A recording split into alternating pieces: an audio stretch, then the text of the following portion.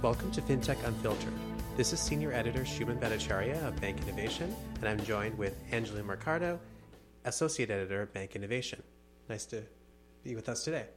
Good to be here. Thus, we have Kelly Ford, who was recently promoted to General Partner at growth equity firm Edison Partners.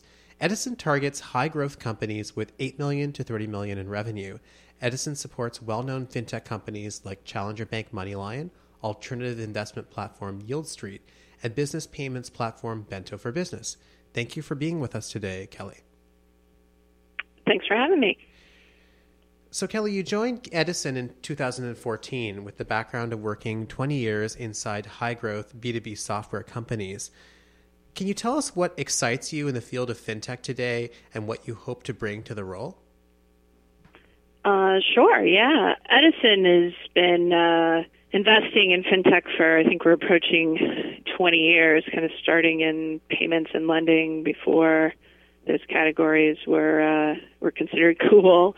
And I think today, fintech is both platform and ingredient, and it's becoming a seamless part of virtually every consumer experience, and increasingly now, also enterprise applications.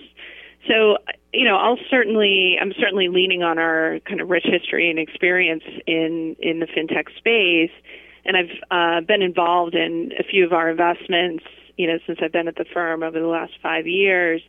But what in my background in software, and specifically enterprise software and B2B, I think I bring that point of view to this, and the intersection of vertical enterprise SaaS with fintech is pretty exciting. Anything that removes friction associated with invoicing, payments, lending, even insurance, putting that right into the flow of standard business processes and the applications that support that, I think is an interesting intersection and something I'm leaning into. I think a great example of that is in the supply chain. And we have an investment that we did in a company called Suchi, which is sort of reinventing the apparel supply chain. And they're beginning to offer, such ingredients, in their solution in terms of sourcing and bringing multiple parties together seamlessly through a, product development and manufacturing process. So that's just one example, but I think, fintech is becoming so ubiquitous across B2B, B2C applications and ingredients within applications, and that's something that I'm really leaning into and joining our fintech practice. So you talk about fintech as platform. A lot of that is being part of the enabling pipes, particularly the B2B side of fintech. Can you tell us a little bit about what's interesting in the realm of B2B fintech? Like what particular things, particular tools that are being released now are, driving investor attention? Sure. We've made bets on the B2B side in fintech in, Solovis, for example. They have a platform for institutional investment management. Many of our limited partners are customers of and some of the largest endowments and institutional organizations are customers of Solovis. We invested in them a few years ago. ComplySci, digital compliance monitoring for trading, and institutions to manage risk and have visibility into employee behaviors and ensuring compliance, right? So, those are two B2B platforms, complex, multi-faceted, highly functional, business-critical applications that different types of institutions are using. And we've made an investment in BipSync recently. They're doing, they have a research management platform. So, enterprise-like applications that are, vertical and specific to mission critical use cases within financial services organizations. And turning to the B2C side, Edison is invested in, MoneyLion, a fast-growing challenger bank. Do you have any thoughts on what's particularly compelling about B2C? Yeah, I mean, we're very bullish on, the challenger bank space, or what we call banking 3.0, obviously with our bet in MoneyLion.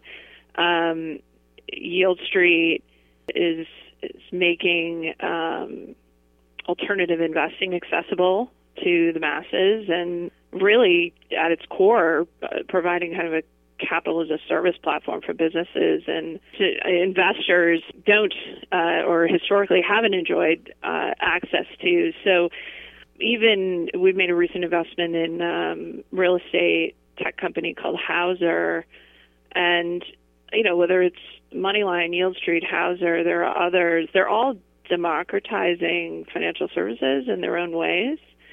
And on the B, although we tend to lean heavier B2B generally as a firm in and outside of fintech, on the B2C side of things, we continue to get excited about anything that is differentiated in a way that they make financial services cheaper, more convenient, safer for consumers. That will continue to get our attention.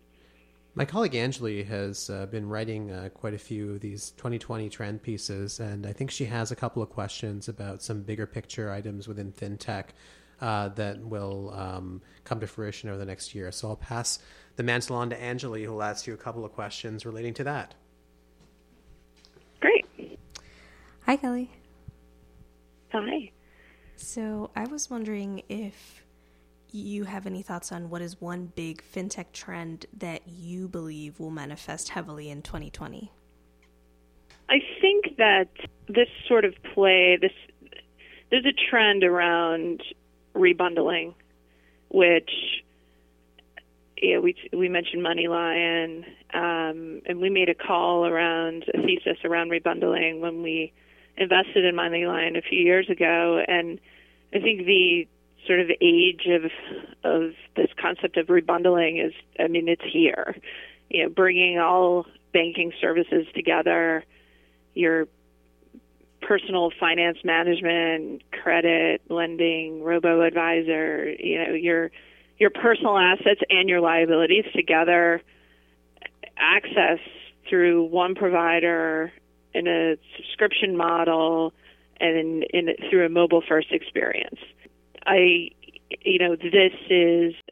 This space could be considered overhyped, but I actually think that it is in a positive way, and I think it's a positive and fast-moving trend, and we'll see lots more activity here this year as these challenger banks continue to diversify their products, and they all, compete and come at it from different ways to really become the bank of the future. So I think that's happening. This is happening now. It's here, and we'll see a lot more activity to this end in 2020. And I was wondering if you could give me another example of some of those services that do these rebundling. In terms of other challenger banks, in terms of other products that are being provided. I think really the notion of your personal banking, your ability to bank, to borrow, to invest, those are to save, to pay. These are all the critical pieces that are coming together and that these challenger banks are certainly focused on. I think that there's been so much in the way of funds flowing into this environment, and I think there's 12 banks, I believe. About a dozen banks have raised $100 million or more. 6 of them, half of those, are already valued at unicorn status. So these different banks will come at it or even as new entrants potentially come at it with a different approach. I mean, lending's an obvious place to start, getting the personal bank account, finding ways, I mean, the way MoneyLion has with a subscription model to monetize these products in new and different ways. And they're really, putting the pressure on the traditional institutions, and they're really having an impact. So, the buzz and the trend of rebundling is here. And then the question is always, are they really having an impact? Are they really, these large traditional institutions really threatened, by these new entrants and this rebundling trend? And I think we're seeing really interesting signs that they are. I mean, on the wealth management side, for example, TD Ameritrade and Schwab are great examples where they've had to respond to this pressure by cutting their fees, right? And that's coming at it from purely, personal trading and wealth management, whereas, other of these sort of challenger banks that came at it more from, lending and personal banking. And you had mentioned overhyped just now, and I was wondering, are there any ongoing fintech trends that you personally believe are overhyped, and why?